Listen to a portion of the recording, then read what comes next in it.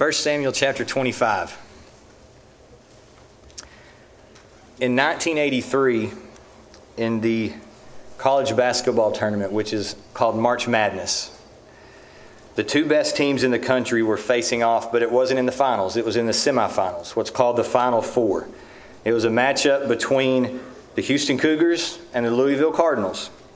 These were the two best teams in the country. Both were number one seeds. Both were very high-powered. Both teams had won at least 30 games already that year, and they both were so good that they had their own cool nicknames given to them. Houston, some of you know, was a team nicknamed Phi Slamma Jamma. And Louisville, though a less-known nickname, they were called the Doctors of Dunk. And so you had two high-powered teams playing each other, and it sure seemed like the winner of that game was destined to become the national champion, because the team that they would face in the finals was not near as strong. The winner of Houston and Louisville would play North Carolina State, that was a 6-seeded team that had already lost 10 games that year. Not that they were bad, but they weren't near on the same level as Houston and Louisville. So whoever won that game would surely crush NC State. And Houston had two future Hall of Famers on its team, Hakeem Olajuwon and Clyde Drexler. And they got the best of Louisville in a tough-fought, high-scoring game. And so it was just a matter of going out and playing the next game, and they would surely be the national champions. In 1 Samuel chapter 24, we saw where David won a great victory, if we can call it that, when Saul came into the cave that he and his men were hiding. But instead of taking vengeance on Saul, on that golden opportunity, he could have killed Saul. His men were urging him to kill Saul and encouraging him to do it. But he doesn't do that. He has this great victory because of the mercy that he shows Saul. He didn't kill Saul. He didn't repay Saul evil with evil, but evil with good. And he said he was just going to leave everything up to God. It's one of the most amazing stories in the Bible of a man showing mercy instead of vengeance. And if we can keep using that idea of a victory, a success in David's spiritual life, it was a big win for him that day in the cave. But as we'll see as we get into 1 Samuel 25, the very next few things we see in David's life are something that we all know to be true in our lives as well, is that when we enjoy great victories or great success one day, that doesn't mean tomorrow will turn out the same. Tough times can still find you, and you better not let your guard down and think that because you had one victory that you're guaranteed the next.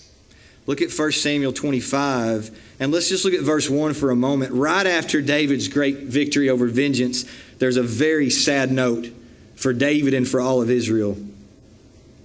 Chapter 25, verse 1 says, "And Samuel died. And all the Israelites were gathered together and lamented him and buried him in his house at Ramah. And David arose and went down to the wilderness of Paran." The death of the prophet Samuel truly marked an end of an era for Israel. Samuel was the last judge. The times of the judges were completely over now. I know we've had King Saul for decades, but Samuel was that last surviving judge. He was the first named male prophet that prophesied over all Israel since Moses. He's the man who anointed the first two kings of Israel. It's really hard to overstate how important Samuel was to Israel. And now he has passed away. Remember how the book of 1 Samuel started? It was really before Samuel was born, right? His mother Hannah wanted a child so bad, but she was barren. And she prayed to God, "If you will just bless me with a son, I will give him back to you." And God did. God answered her prayer, and Hannah kept her into the bargain as well. Samuel was born, and when he was old enough, Hannah left him with Eli there at the tabernacle in Shiloh. And God used Samuel in a mighty way. And so this death of one man affected the entire nation. Many representatives, leaders, elders, people from all over, from all the tribes would have gathered to pay their respect to Samuel, to mourn for him. That's what is meant there when it says all Israel, all the Israelites were gathered. It doesn't mean that every single individual Israelite was gathered. Now, sure, tons of them were, but definitely representatives from each tribe, from each family, all the leaders, all the elders. It was a nationwide funeral. Except, where does it say David went? He didn't go to Ramah, did he? It says David arose and went down to the wilderness of Paran, which is south. Why do you think David did that?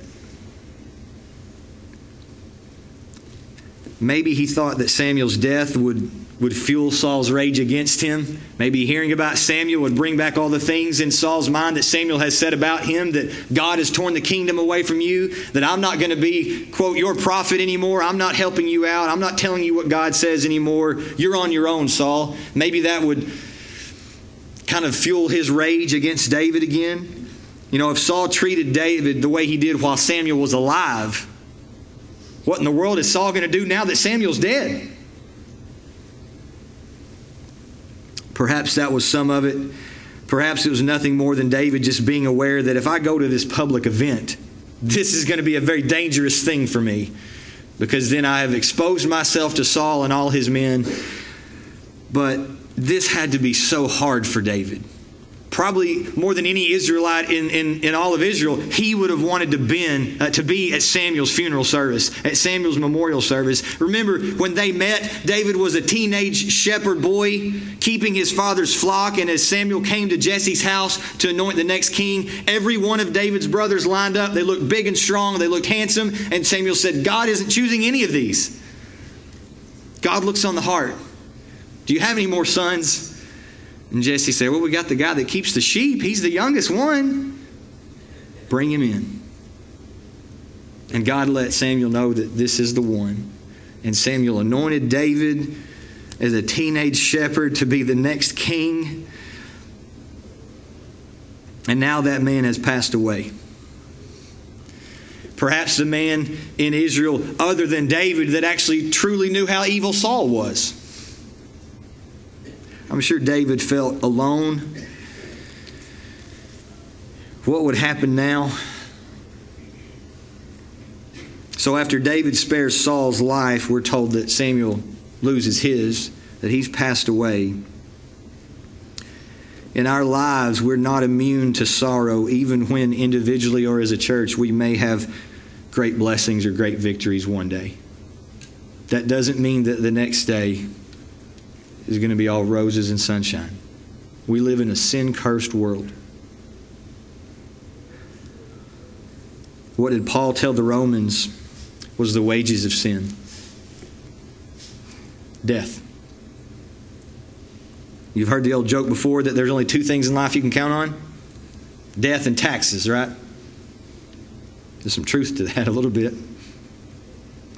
Death is a real part of life because of sin. But the wonderful thing about it is that the Bible teaches us that Jesus Christ has conquered sin and death. He died on the cross, taking upon his sinless shoulders every mistake you've made and ever will make, every sin you've ever committed or will commit. The sins of the entire world were laid on his shoulders, and he took them to the cross and he died, but he was raised out of the grave by the power of God, triumphant over death. We serve an amazing God. So because of the love, grace, and mercy of our God, death does not have the final say. Paul did tell the Romans, for the wages of sin is death. But do you know how that verse ends? He said, but the gift of God is eternal life through Jesus Christ our Lord. The wages of sin is death. But if you've trusted in Jesus Christ, you've got life. If you've repented of your sins and you've trusted in Jesus as your Savior, you will never die spiritually. And if you do die physically before he returns, you know what will happen when he comes back? He will raise you from the grave. and change your mortal body into an immortal body, a glorious one, similar to his. I can't even begin to explain that or imagine how wonderful that's going to be. But that ought to give us some encouragement. Even though sin is very real, death is very real, but our God is stronger than sin and death. He's already defeated it. He defeated it in his Son. If you've never trusted in Jesus Christ, you need to do so this morning. We've got one verse about Samuel's death. That's it. Just one verse. Samuel, the amazing prophet and man he is, it's just one verse. And then life moves on, right? Doesn't it feel like that sometime if you lose a loved one? That it bothers you for a lot longer maybe than it bothers everybody else. It takes you a lot longer to grieve over that person than everyone else, and there's nothing wrong with that. It's just part of life. But sometimes it seems like everybody else just moves on. Don't let that discourage you. It doesn't mean people don't care, that they don't love you, or that they're not grieving too. But we see that here in Samuel. One verse about Samuel's death, and then we move on. Look at verse 2 and 3. We're introduced to a man named Nabal and his wife Abigail. And there was a man in Maon, verse 2, whose possessions were in Carmel, and the man was very great. And he had 3,000 sheep and 1,000 goats, and he was shearing his sheep in Carmel. Now the name of the man was Nabal, and the name of his wife Abigail, and she was a woman of good understanding and of beautiful countenance. But the man was churlish and evil in his doings, and he was of the house of Caleb. We're told about Nabal and Abigail here, and you may have a note in your Bible, maybe a footnote or something that tells you what the word Nabal actually means. Nabal is a Hebrew word for fool or foolish. So some wonder, was this actually his name or maybe a nickname that he earned? I don't know why you would name your child Fool, but he might have earned that nickname. He surely did. So he is Nabal. He is foolish. And we're told that Nabal lived in Carmel, and that's not Mount Carmel. Mount Carmel is kind of northwest Israel, but this city of Carmel would have been more in the south, closer to where David's hideouts were. All right, much closer to David than the mountain that we call Carmel. We're told that this man was very great. He was filthy rich. He was wealthy. The idea of him being very great doesn't describe his character. He wasn't a very great man in the sense of being godly and righteous and helpful and all those things. But in the eyes of the world, he was very great. He had at least 3,000 sheep, 1,000 goats, filthy rich. Who knows what else he had that we're not even told about? Who knows how many servants and shepherds he had working under him? It was a very rich man who was given this great opportunity to be able to bless others, but he was a fool. We're told that he was churlish, which means cruel, stubborn, rough, obstinate. This same word was used to describe the nation of Israel several times, and it was translated as stiff-necked. You remember those times when Israel would murmur, or they would be stubborn, they wouldn't listen to God, and they were called a stiff-necked people. This is the same word that's used to describe Nabal. He was stubborn, he was cruel, he was obstinate, he was a jerk. He was evil in his doings, the Bible says, which to me it's fascinating how open-ended that is. It doesn't specify any more than he's evil in his doings. What doings? Yes. Anything the man did was evil. Was it in his business life? Yes. What about his family life? Yes. What about you name it? The man was evil in his doings. All of his actions. He was cruel, selfish, and an evil fool who landed a wife like Abigail. Right? Abigail, her name means my father is joy. A lot different than fool, right? We're told she was a beautiful woman, but more important than that, she was beautiful on the inside. She was a woman of good understanding. She was wise. And we'll see as we move on through this story the next couple weeks, her wisdom manifests itself in what she does. You say, why in the world are these two people together? I mean, polar opposites, Nabal and Abigail. Well, remember in this culture, and especially during this time, marriages were arranged. And so it wasn't that Abigail fell in love with this jerk, selfish, cruel man named Nabal, but this was an arranged marriage, and what a catch, Nabal's rich. They're very different people. Unfortunately for Abigail, she got the short end of that deal, being married to the fool. So look at verse 4 through 9, now that we know Nabal a little bit. Nabal is going to be shearing his sheep, and David hears about it. Look at verse 4 through 9. And David heard in the wilderness that Nabal did shear his sheep. And David sent out 10 young men, and David said unto the young men, Get you up to Carmel, and go to Nabal, and greet him in my name, and thus shall ye say to him that liveth in prosperity, Peace be both to thee, and peace be to thine house, and peace be unto all that thou hast. And now I have heard that thou hast shearers. Now thy shepherds which were with us, we hurt them not, neither was there aught missing unto them, all the while they were in Carmel. Ask the young men, and they will show thee. Wherefore let the young men find favor in thine eyes, for we come in a good day. Give, I pray thee, whatsoever cometh to thine hand unto thy servants and to thy son David. And when David's young men came, they spoke to Nabal according to all those words in the name of David, and ceased.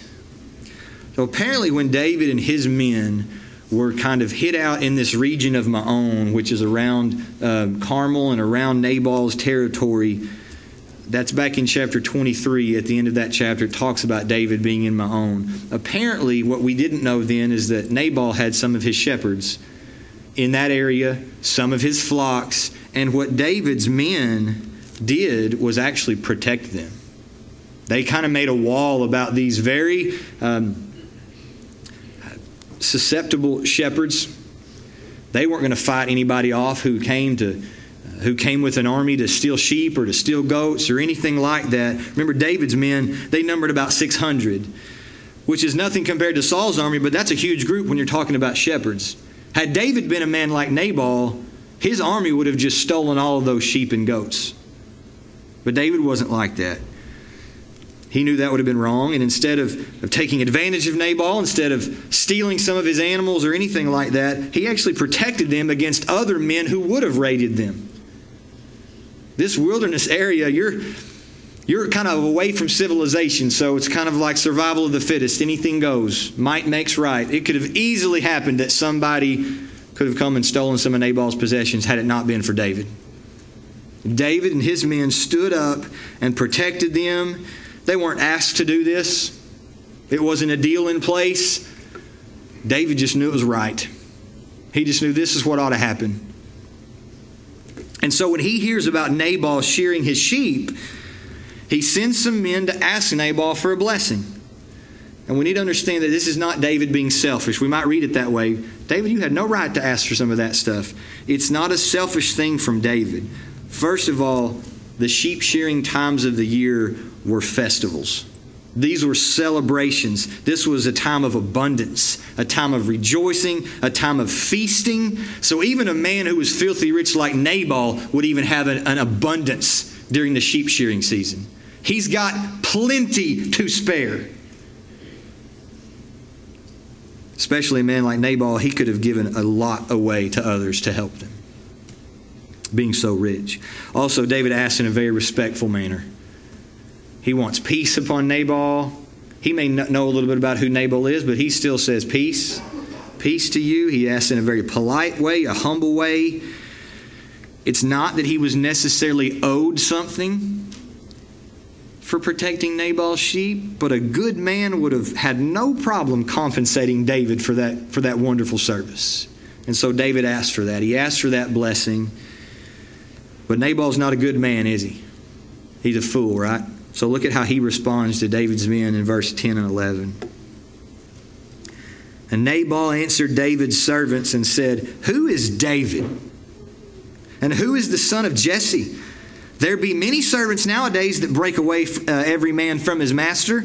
Shall I then take my bread and my water and my flesh that I have killed for my shearers and give it unto men whom I know not whence they be? Ouch. Now you know why he's called Nabal, right? His response fits his character. We were told earlier that he was from the family of Caleb. He's a Calebite, which means he's a member of the tribe of Judah. You remember what tribe David's in? Judah. So there, somewhere down the line, these two men are in the same tribe. They're relatives. They're related, which may be why he knows David's father is Jesse. But it also makes it worse that these men are kinsmen, and Nabal still treats him so poorly. So arrogant and selfish. No sympathy for even a man of his own tribe. In fact, he kind of views David as a rebel, doesn't he? The end of verse 10. There's a lot of servants breaking away from their masters now.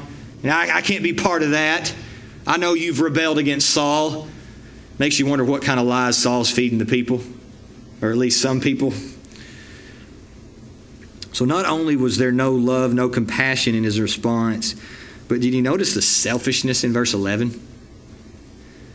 The amount of first-person pronouns is staggering in that verse. Let's read it again. Shall I then take my bread and my water and my flesh that I have killed for my shearers and give it unto men whom I know not whence they be? Do you think Nabal was a man who was thankful to God for what he had? It doesn't sound like it to me. He is a selfish, greedy, self-centered fool. Those were his possessions.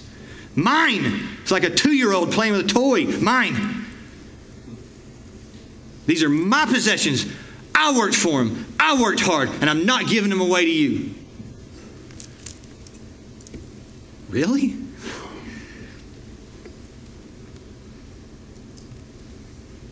Nabal had more than enough to support his family and his servants, especially during a festival time. And yet he shows no compassion, no concern for others. Nabal is essentially an illustration of how not to be rich, of how not to view physical possessions. Whether you're rich or poor or somewhere in between, do not view your possessions as mine. They're gifts from God. Everything in your life that's good is because of God's grace and mercy. Say, no, I worked hard for that. Who gave you the health to work hard? I used my money to buy that. Who gave you the ability to earn money? Everything good in your life is a gift from God. Don't ever be unthankful for that, and don't ever be selfish and territorial with your stuff like that. You know, one of the most often misquoted verses in the Bible is what Paul said to Timothy, that the love of money is the root of all evil. But so many times people say money's the root of all evil. No, money is not the root of all evil. The love of money is the root of all kinds of evil. That's Nabal. He loved his money. He loved his possessions. There's nothing wrong with being rich. There's actually a biblical and godly way to do it. Paul told Timothy in 1 Timothy chapter 6, verse 17 through 19, he said, as for the rich in this present age, charge them not to be haughty, nor to set their hopes on the uncertainty of riches, but on God, who richly provides us with everything to enjoy. They are to do good, to be rich in good works, to be generous and ready to share, thus storing up treasure for themselves as a good foundation for the future, so that they may take hold of that which is truly life. That's the biblical model for being rich. There's nothing wrong with being wealthy. But how do you do it? God told people who are wealthy, do not feel bad about enjoying what I gave you. Enjoy it. But do not trust in it. And don't keep it for yourselves, but be generous and ready to share, because then you're storing up treasures where it really counts. Not on earth, but in heaven. That's the biblical model. Does that sound like Nabal? Not at all. Do you remember the passage we read earlier from Luke 12, the parable that Jesus gave of the fool who wanted to build bigger barns because he had so much stuff? That's Nabal. He's a lot more like that fool than the person that Paul is describing in 1 Timothy.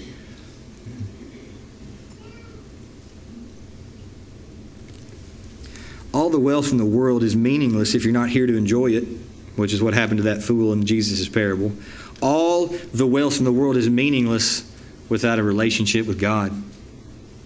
Because what is certain? Death.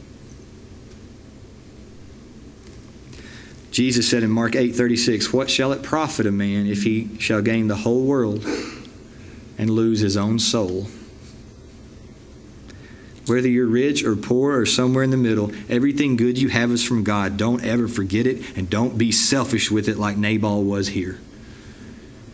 He lived up to his name, didn't he? So look at verse 12 and 13 here in just a second. We may think for a second, okay, well, Nabal's cruel, he's stubborn, but he better be glad he's doing it to David. Because I just saw how David responds to evil people in chapter 24. If David didn't take vengeance out on Saul, well, surely he'll forgive Nabal and won't do anything about it.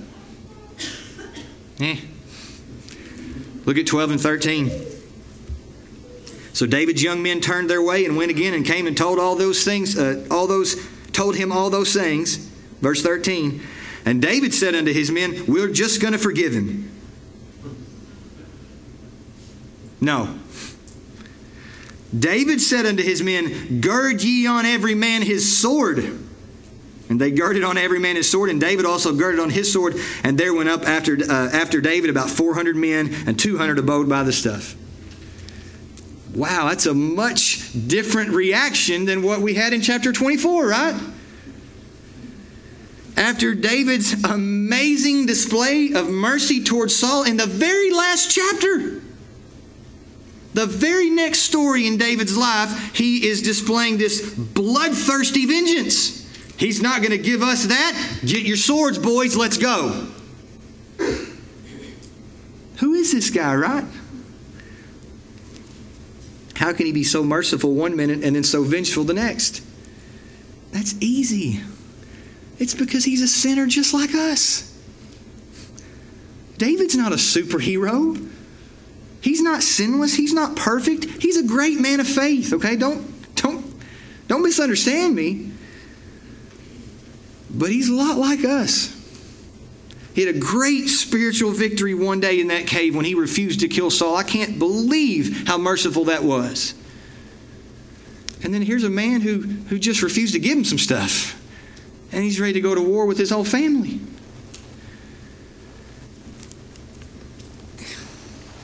We have to constantly be on guard, even right after the big win. Even right after the victory, after the success, after the temptation that you did not yield to, after the loving act you followed through with. If you're not careful after that, you'll fall the next day. When the Houston Cougars beat Louisville, all they had to do was beat North Carolina State. That was already a finished game. That was done. Now, some of you know how that ended. In one of the biggest and most iconic upsets in college basketball history, Houston, Phi Slamma Jamma, lost by 2 points to North Carolina State on a buzzer beater. After their huge win over Louisville, there was a huge letdown. One Scottish preacher said one time, "Let us be as watchful after the victory as before the battle." Living the Christian life is a daily battle.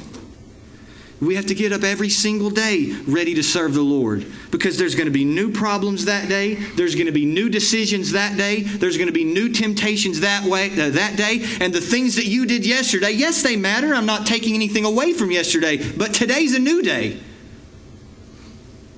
And you've got to determine in your heart and in your mind, am I going to follow the Lord today?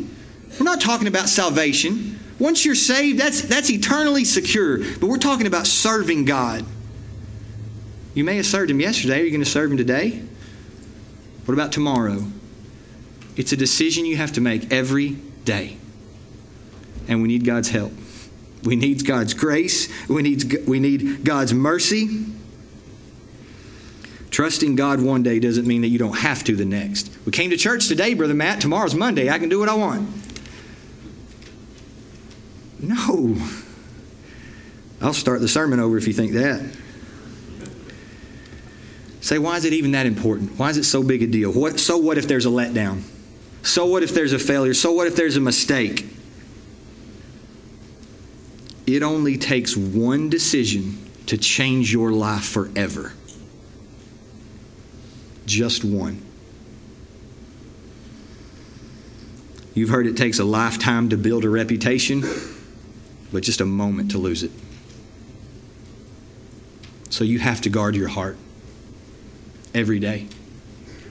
You can read ahead. You can see what happens in this story. We're cutting off right in the middle of it, just for a cliffhanger, I guess. But you can read ahead and see what happens. Nabal's wife, Abigail, uses her wisdom to intervene.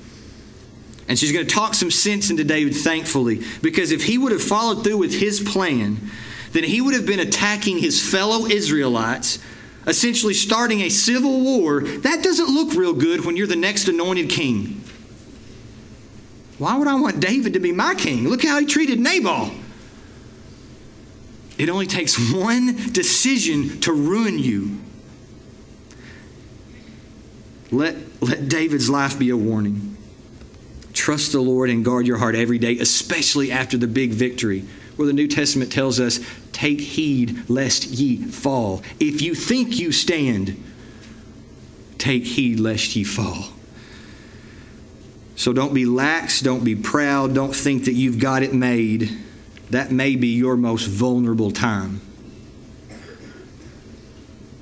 And again, all that's not meant to scare you, but to warn you and to really, in a way, make you so thankful for the life that you have in Jesus Christ, because even if you fail, and we will, Jesus doesn't throw us away. Jesus uses failures every day.